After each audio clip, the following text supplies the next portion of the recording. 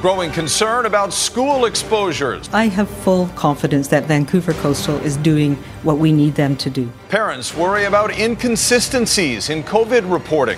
West Coast storm watching takes a dangerous turn. Too close to the edge and they got washed in the surge. Big waves lead to a dramatic rescue in Ucluelet. And murder by milkshake. Wow, that is somebody that my dad that I did not really know. The CKNW radio host who turned out to be a psychopath in the 1960s crime of the decade. You're watching Global BC. This is Global News Hour at 6. Good evening and thanks for joining us. Sophie is off tonight. COVID-19 and the inconsistencies when it comes to revealing exposures in BC schools is where we'll start tonight, right after we check today's COVID-19 numbers. We have 148 new confirmed infections. That brings our total to 8,543 cases for the province. Sadly, we've lost 2 more people, which means 229 have now died in BC from complications of the virus. 61 people are in hospital, 20 of those patients in ICU. 6,917 people are considered recovered, leaving us with 1,371 active cases and 3,417 in isolation. Dr. Henry is now urging British Columbians to get back to basics to reduce the risks. When deciding where to go and who to see, we all need to take a moment to think about 2 things. We need to consider the risks we're going into. How many people will be there? What is the environment? Is it indoors? Is it outdoors? And we also need to consider the risks that we will be bringing with us when we leave.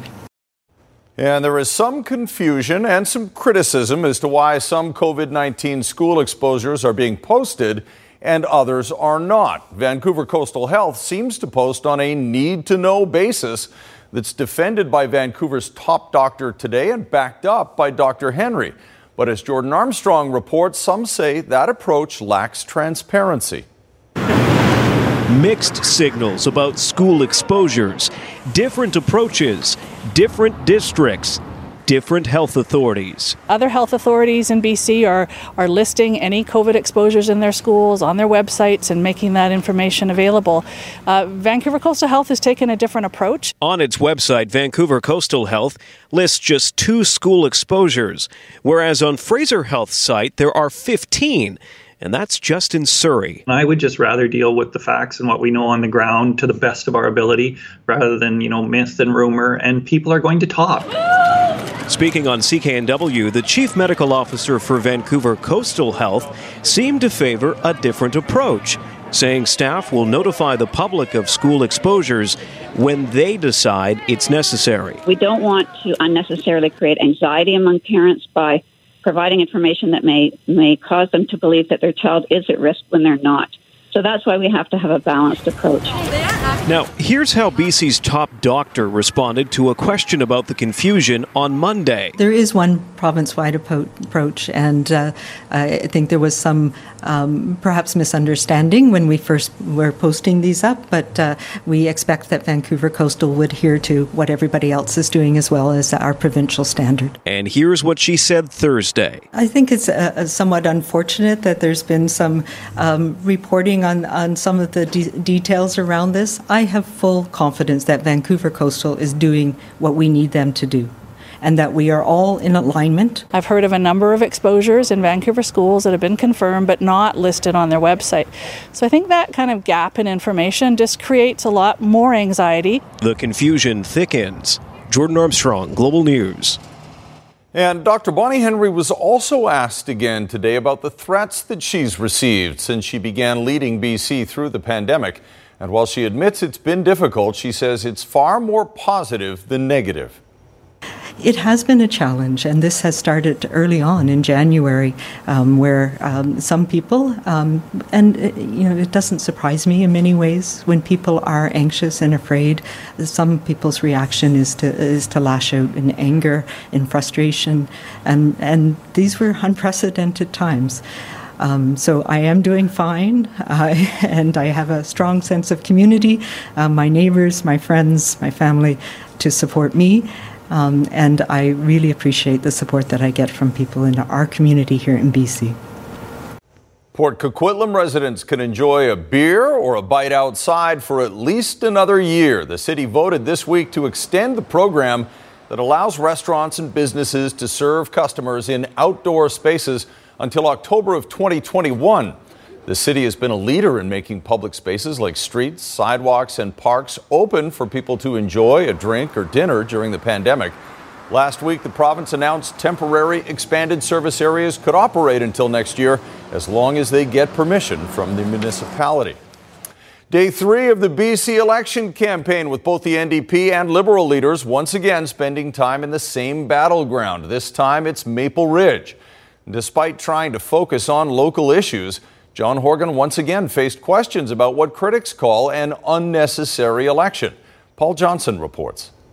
It's great to be in a place that just 3.5 years ago, Bob and Lisa and I visited, and behind us was a homeless encampment that had been left to us by the former BC Liberal government. Zeroing in on the hot-button topics of homelessness and addiction, the NDP leader campaigned in the Pitt Meadows and Maple Ridge area Thursday, where homeless encampments in the past have made many feel public safety is deteriorating. The region's 2 ridings are up for grabs this fall. Classic swing districts that have been held by both the NDP and the Liberals within the past decade. I got to go with John. He's done a hell of a job. But what would normally be the top local issues seem to be eclipsed this year by the defining issue of our era, the COVID-19 pandemic and how that's been handled. And on that, things get more complicated. Most of the people we spoke with give Horgan's government high marks for its handling of the pandemic, even people who've never voted NDP. But about half of them tell us they don't buy his reason for calling the election now, and that bothers them. I think that the real reason is that he's leading the popularity poll and he thinks he's going to win a majority government. There was no reason for it. I think we could have waited a year and just got through everything.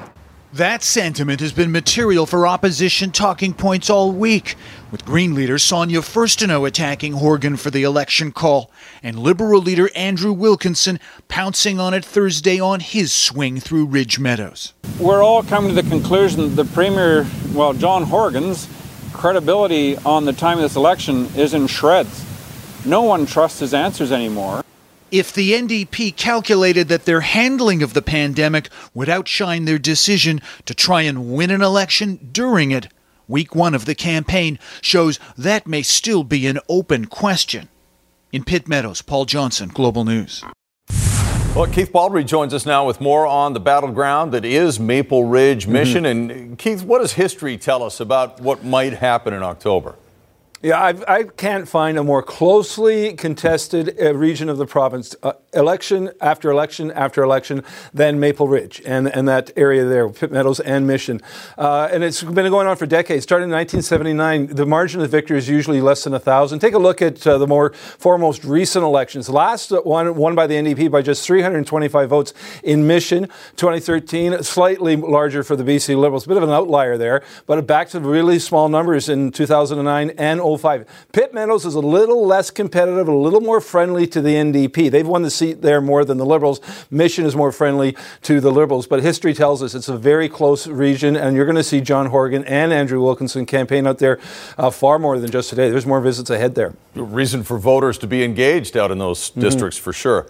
All right, let's talk a little bit about how we're going to vote in October, because requests for mail-in ballots are off the charts at Election BC. Yeah.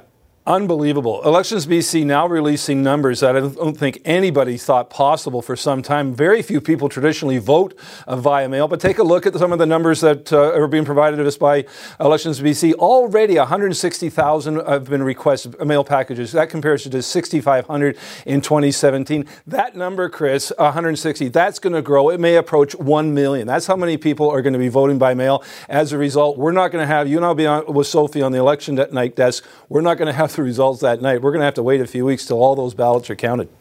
Wow. All right. Thanks very much, Keith. All right. 3 years ago, the NDP promised thousands of new affordable childcare spaces, but as they fight for re-election, their opponents point out they have fallen far short. The NDP blamed the delay on their former governing partners, the BC Greens. And just like that, childcare is becoming a key election issue. Brad McLeod reports. The campaign topic du jour, daycare. We reduced fees for childcare up to $350 a month. Advocated from the very beginning that we move early childhood education into the public education system. And the cost will vary to a degree between the family's resources. A province-wide shortage in childcare influencing many British Columbian voters. It can be a difficult day for parents when they can't secure care. Belinda Macy connects families in the capital region to childcare, even counseling those who've just conceived to consider looking. Some of the wait lists with the larger quality centres, they're in excess of 100 families. 6 municipalities around the capital region recently commissioned a survey to see how serious the shortage was. 65% of kids aged 3 to 5 can find a spot. That drops significantly for school-age kids. Only 42% could find care. And the largest shortfall for infants and toddlers. Just 37% of the need can be met. John Horgan sticking to his $10 a day plan. Because the Green Party would not support the $10 a day plan. We absolutely supported the outcomes at the $10 a day childcare program. First now blasting back with photographic evidence of her collaborating with then NDP MLA Katrina Chen on childcare issues. The BC Liberals ignored the importance of ensuring that families had access to affordable, quality, accessible childcare. The Liberal leader claiming the NDP exaggerated their record on childcare creation. It's not 24,000, it's 3,600. And while parties politic, a trend emerging for many who can't find care. An upswing in people wanting to open up their small, informal, home-based programs right now. Macy says people are allowed to care for 2 additional children and charge for it. Brad McLeod, Global News, Victoria. It is sentencing day for 2 drivers who both hit the same pedestrian. The young woman did not survive, and after learning the punishment today, some say it does nothing to give her justice. That's in just over a minute. To say to the victim's family? The crowd's reaction to seeing Donald Trump at the memorial for Supreme Court Justice Ruth Bader Ginsburg coming up later on the NewsHour. And United Airlines tries something new to get passengers more comfortable with flying again. Will it work?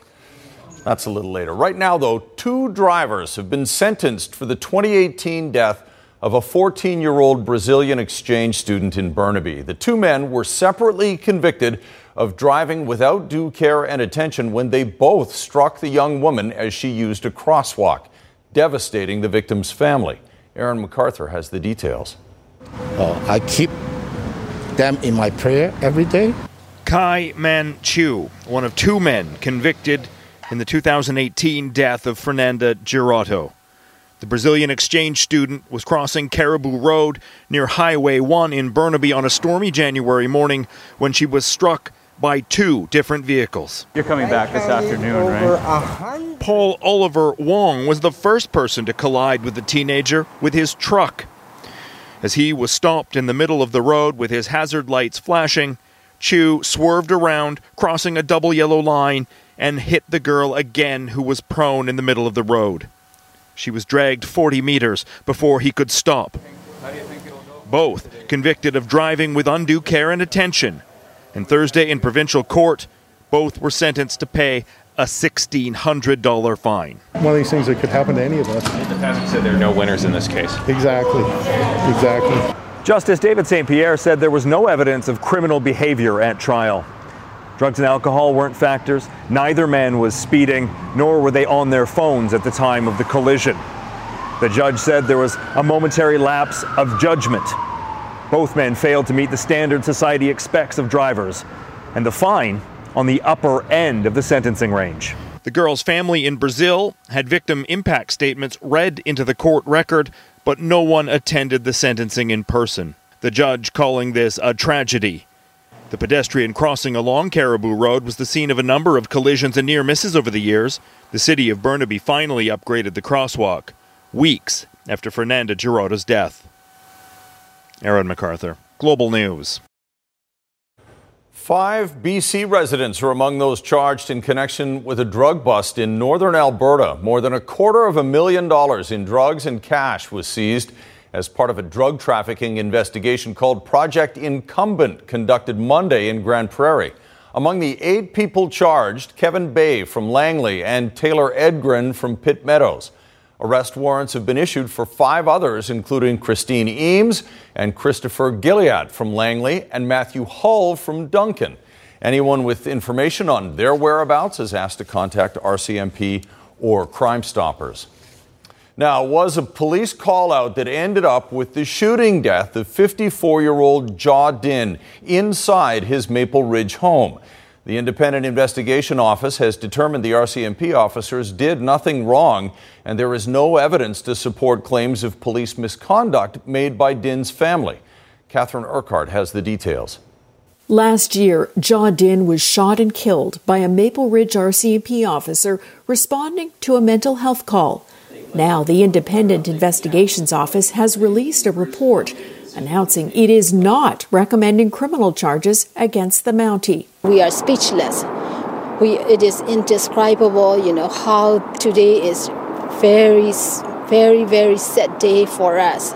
It was August 2019 when Din's family phoned police saying they needed help. The 54-year-old man with schizophrenia was having paranoid delusions.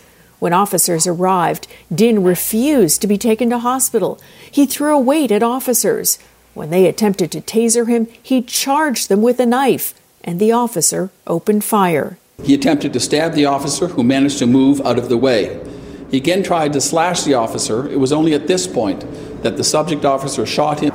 Din's family has repeatedly called for criminal charges against the officer. In their 21-page report, the IIO concludes the death is tragic, but not criminal. The agency also dismisses some of the claims made by a family member. She would not have been able to see into the room and to see what she says she saw. He just totally ignored the truthful evidence the family members submitted. Could a mental health expert have made a difference at the scene? The IIO says maybe, maybe not. There's no question that additional mental health resources can be valuable in these situations, but my experience has shown that it's not always that simple. The IIO says it interviewed 6 civilians, 2 paramedics, and 3 police officers, and reviewed all the other evidence before making a decision. We would like to have a public inquiry into this case. Catherine Urquhart, Global News. Up next, the BC researcher getting very close to a COVID treatment. Within 1 or 2 days, the virus disappeared in the blood system. Why it works and how soon it could be available. Also, a warning for storm watchers after a very close call in Ucluelet. Traffic is steady over here in both directions at the Port Mann Bridge and further into Surrey. Good news, just cleared a truck that lost its load northbound on 176th Street at 80th Avenue. For 47 years, Kermac Collision and Auto Glass has provided unmatched superior customer service and satisfaction. With 18 Lower Mainland locations, there's a Kermac in your neighborhood. Visit Kermac.com. I'm Trish Jewison in Global One at the Port Mann Bridge.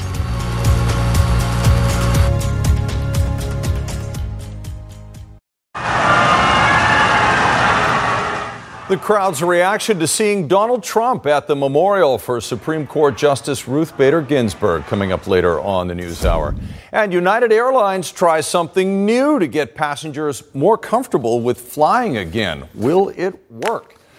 That's a little later. Right now, though, 2 drivers have been sentenced for the 2018 death of a 14-year-old Brazilian exchange student in Burnaby. The 2 men were separately convicted of driving without due care and attention when they both struck the young woman as she used a crosswalk, devastating the victim's family. Aaron MacArthur has the details. I keep them in my prayer every day. Kai Man Chu, one of 2 men convicted in the 2018 death of Fernanda Girotto. The Brazilian exchange student was crossing Caribou Road near Highway 1 in Burnaby on a stormy January morning when she was struck by 2 different vehicles. You're coming back this afternoon, right? Paul Oliver Wong was the first person to collide with the teenager with his truck. As he was stopped in the middle of the road with his hazard lights flashing, Chu swerved around, crossing a double yellow line, and hit the girl again, who was prone in the middle of the road. She was dragged 40 meters before he could stop. Both convicted of driving with undue care and attention. And Thursday in provincial court, both were sentenced to pay a $1,600 fine. One of these things that could happen to any of us. The defendant said there are no winners in this case. Exactly. Justice David St. Pierre said there was no evidence of criminal behavior at trial. Drugs and alcohol weren't factors. Neither man was speeding, nor were they on their phones at the time of the collision. The judge said there was a momentary lapse of judgment.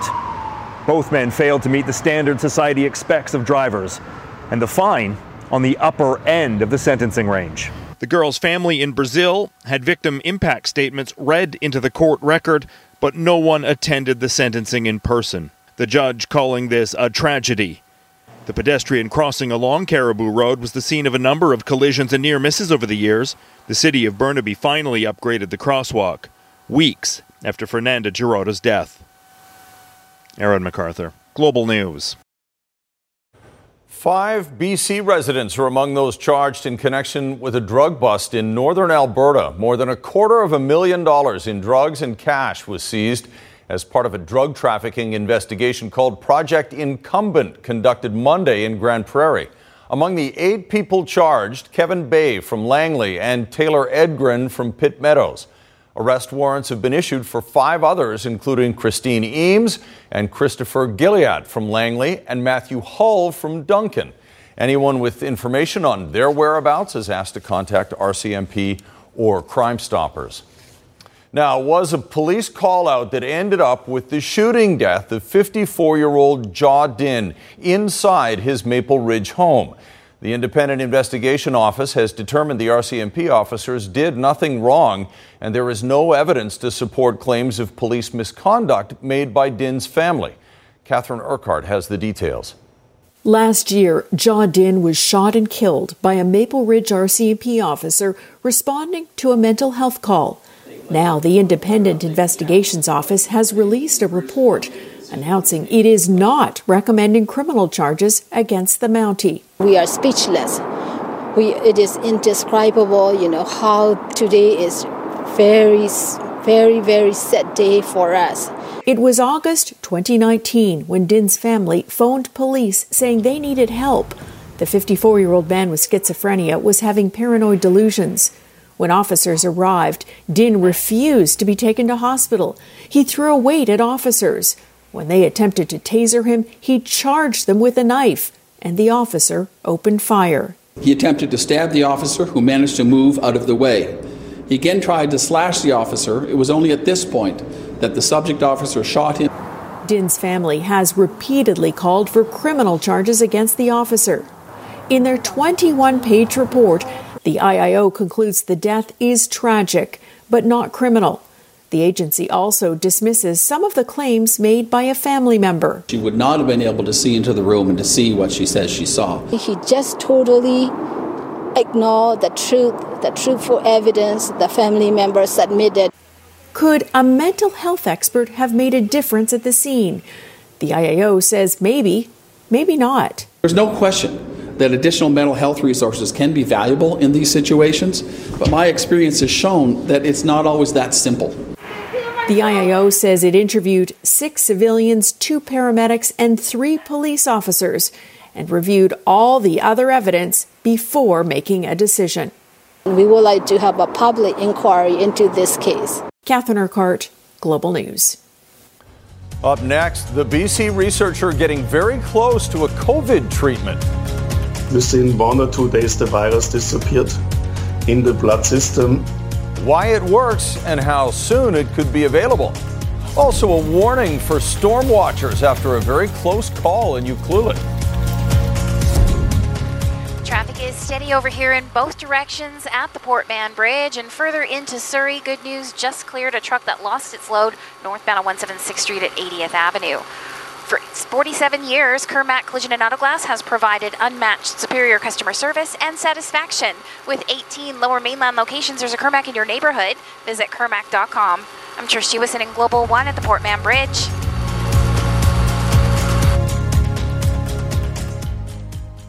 The wild West Coast almost claimed the lives of two people who didn't account for the big waves that nearly swept them out to sea.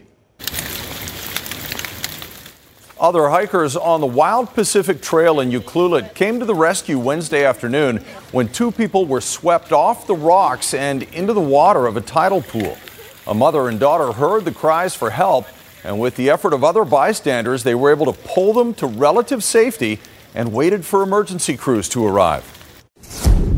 We came across people yelling for help because there were some folks that were out in the water. It's quite stormy out here in Ucluelet. And we did our best to try to get them out of the water and safe and sound on dry land before medical personnel came. We ran down to the rocks. She was with an injured person, and we managed to call first responders and a group of guys who helped us out, and we managed to get the guy out of the rock pool. RCMP say a man was hospitalized with serious head injuries. A woman was also hospitalized with possible hypothermia. Sea levels at the time of the incident were high, and people are advised to be careful if hiking in the area and stay well back of the waves. United Airlines is rolling out a rapid COVID-19 testing program for passengers about to board a plane. I'm getting tested. I'm traveling to... The rapid testing is an option for people traveling to Hawaii out of San Francisco Airport. With proof of a negative COVID test result, travelers will be able to waive the mandated 2-week quarantine upon arrival. The program is set to begin October 15th. If successful, United hopes to expand testing options to major hubs like New York, Chicago, and Los Angeles. The airline sees this as a major step to the return of international travel. Well, of course, the world is desperately waiting for a successful COVID-19 vaccine, but even before that, there will still need to be effective treatments. Details from a clinical study of a breakthrough drug appear to show real promise. And as Linda Aylesworth reports, it all began with a UBC researcher's work on the SARS outbreak 15 years ago. Since the emergence of COVID-19, 1,200 clinical studies have been registered around the world. But one of them, led by UBC professor Joseph Penninger, had a head start. Many years ago, when I was a researcher in Toronto, we actually co-discovered angiotensin-converting enzyme, ACE2. A few years later, in 2002, when the SARS pandemic was raising havoc, Dr. Penninger made another discovery. And it turned out the SARS virus used ACE2 to infect us. Here's how. The virus is covered with spiky proteins that fit into ACE2 receptors on healthy cells. Like a key in a lock, it opens the door. And in the case of SARS, it begins assaulting the lungs. And for many, many years, we developed this drug against lung failure. Testing of that drug, APN-01, was put on hold when SARS went away. And then COVID-19 came along, and we realized immediately this should be actually one of the most rational therapies, because it locks the door for the virus. Clinical trials have been underway for months now, and a promising report on the very first COVID-19 patient to receive the drug, a 45-year-old woman on life support, has just been published. What happened is within 1 or 2 days, the virus disappeared in the blood system, also in her lungs, that she is now back home and healthy. Not only does APN-01 block the virus from replicating, it seems to protect against the fatal effects of the disease. So the hope is it protects the heart and the lung and other tissues from failing. And while it seems to have done exactly that for the first patient, the results of many more cases in the double-blind study have yet to be revealed. That we are not allowed to know the data until the last patient is treated and followed up for 1 month. If all goes well, the treatment could be approved for use as early as next year. Linda Aylesworth, Global News. And still ahead, a woman running blind. After a night out, was approached by a man who claimed to be an Uber driver. The traumatic event that changed her life and how it inspired her to run blindfolded. And backlash against Hootsuite, why the Canadian tech company is now rejecting a big contract with the U.S. government. 60 years of bringing you the stories that shape our history. 60 years of Global BC. In partnership with Connect Hearing. Your hearing is important. Take care of it. Traffic is steady in both directions over here at the Alex Fraser Bridge this evening. Do keep in mind, though, you'll find lane closures during the overnight hours for maintenance in both directions. From home to car insurance, BCAA's local experts are here for all your insurance needs. Visit bcaa.com. I'm Trish Jewison in Global One at the Alex Fraser Bridge.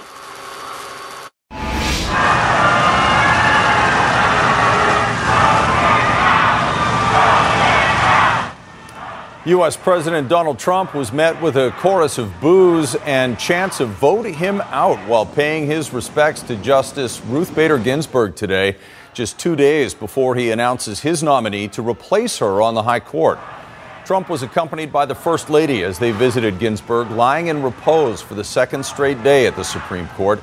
On Friday, she will lie in state at the Capitol, the first woman ever to get that honor.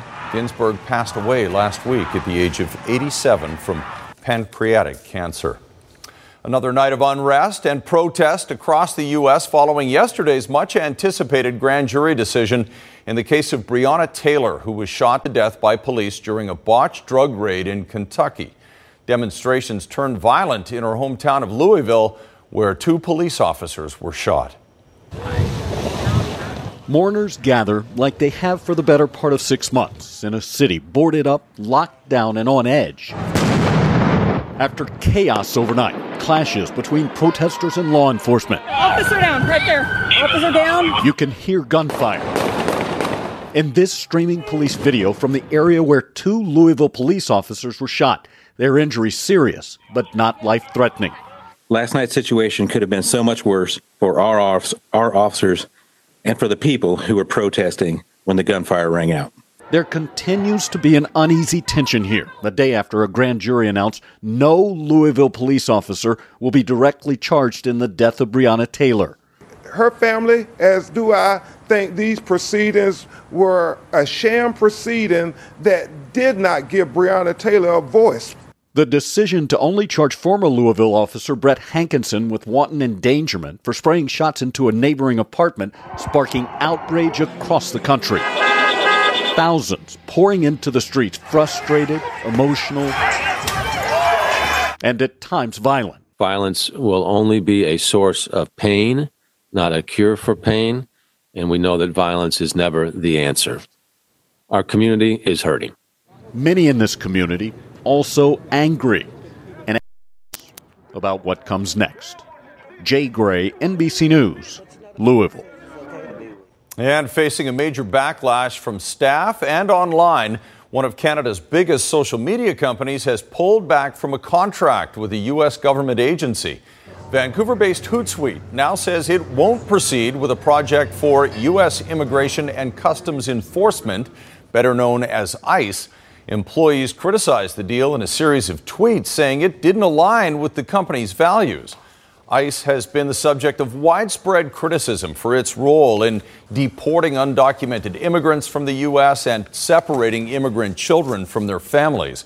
In a statement, Hootsuite's CEO says the company has listened to its employees and will not proceed with the contract.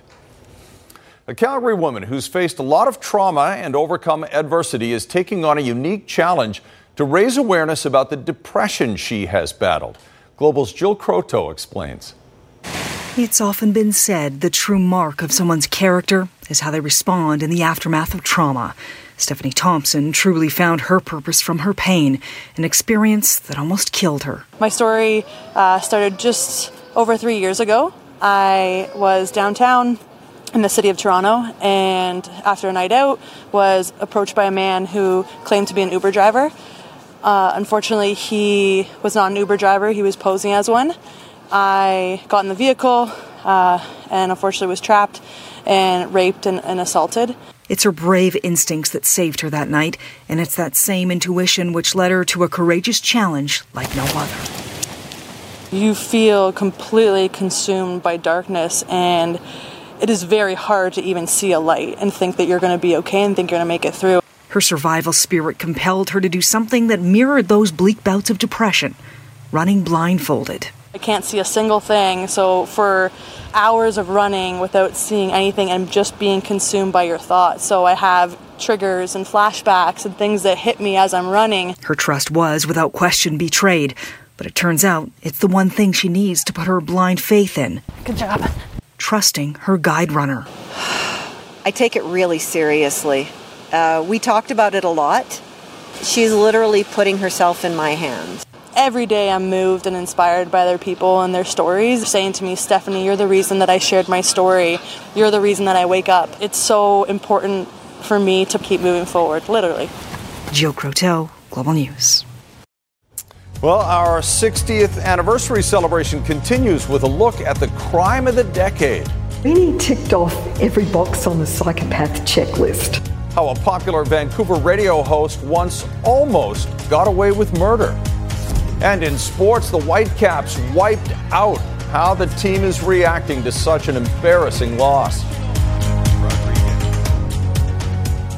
The Whitecaps have some explaining to do. Am I right, Squire, after that loss last night? They kind of looked like they had their act together, and then they suddenly went in reverse. Last night, the Vancouver Whitecaps lost 6-0 to LAFC. It could have been worse, actually. LAFC probably thought the more they score, the more they would have to hug, and that's not good social distancing. So they took their foot off the gas in the second half, which was fine because they were ahead 5-0 after just 33 minutes. I think that's the fastest 5 goals from the start of a game in MLS history. And just like the fans, Whitecaps boss Axel Schuster was getting angrier and angrier after each and every goal. Into the heart of the penalty area, and 1-0! He plays it short this time. BKL got a nudge, not enough, and a great goal by Bradley Wright Phillips. Young players, that's a nice ball into the box for Diego Rossi. Charge down, and 3-0! That's a good thing that journalists are not that close to the sporting director like in Germany. I was totally pissed yesterday, so I was upset. I had to be careful with myself not to say the wrong things. But one thing he did say was he wants answers immediately as to what happened. How did a team that had won 3 of its last 4 games suddenly look like they have never played together before? We have done things wrong. I don't see any answer at the end that is like, oh, we did everything right, but it was the one unlucky day. It was not like that. No. You can have games like that. That can happen, but that was not the game yesterday. The Whitecaps still have 10 games left, so there is time to change things. And they are a bit out of sorts right now because, of course, they have to stay in Portland the rest of the year. But that excuse won't be used for this DOA in LA. But one conclusion that Schuster will not come to is that the 6-0 loss means he has to start thinking about a coaching change. So it's nothing we are discussing right now. It's nothing that is on my plate right now. We are preparing the team for the next game. We as I said, the right time to ask this question is also in December, because I'm not a person. I will never be a person that makes his decisions only because of one game. Right now, odds makers have Seattle quarterback Russell Wilson as the favorite to win the NFL's MVP award. And if he keeps playing the way he has in the first 2 games, that's a pretty safe bet. Right now, he's completing around 82% of his passes. Now, he's not going to keep it going like that, but still.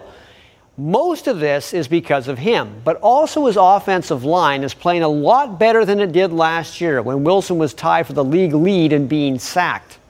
The pass protection was so solid that you saw Russell in command of the rhythm, and he was able to, at times when things didn't look open enough for him, he bought more time, and he used that to throw it, and he also used that to run really effectively. I'm really excited about that connection with our guys up front, and Russ feeling the timing and the security in the pocket. I think it's the best we've looked in some time. And considering Russell Wilson has never received even 1 vote for MVP during his career, he too is hoping the offensive line can keep him better protected this season. I think for me, I want to be regarded as one of the best to ever play this game. To be honest with you, I think it's part of the process, and hopefully, I can, win enough games and do enough special things as a team to be able to do that. It's a team award, really. I think, in terms of the MVP, it's really a special award because it's everybody's involved in it, and hopefully I can be a part of that, and hopefully we can be a part of that as a team. Ryan Fitzpatrick, whose beard is almost as long as his career. Miami and Jacksonville tonight. Good start for Fitzpatrick and the Dolphins. That's Preston Williams with the touchdown there. It was 14-7 when the old man with the beard dropped back and threw another TD pass to Mike Gesicki. At halftime, they are surprising Jacksonville 21-7. To the Blue Jays, who, if they win tonight, guarantee themselves a playoff spot. It's pretty much a done deal, but Vladdy Guerrero and the Jays just have to beat the Yankees to make sure it happens this evening. Vladdy Guerrero's solo shot in the eighth, or make that his eighth, I should say, 1-0 for the Jays in the second. Sixth inning, Alejandro Kirk, double inside the bag at third. 1 run will score. Guerrero's going head first for another. Safe. And the Jays at last check are closing in on that clinch, 4-1 in the ninth over New York. There you go. That's a big load coming down the third baseline there. All right, thanks very much, Squire. Here's Jay Durant now, the preview of Global News at 11. Jay? Thank you, Chris. We have a reaction to the story we brought you last night about bearded Mounties being moved from the front lines to desk duty, and conservation officers are assuring Squamish area residents that a grizzly bear captured there 2 weeks ago has not returned. There's also some information you should know as bears get ready to hibernate. Plus, a week and a half after that devastating fire on the New West waterfront, the flames have finally been put out. We'll have those stories and more when you join us tonight at 11, Chris. All right. Thanks very much, Jay. And when we come back, we continue our reflection on 60 years in the TV business with the 1960s whodunit that became known as the milkshake murder. That's next. Global BC 60th anniversary in partnership with Connect Hearing, the #1 physician-referred hearing provider.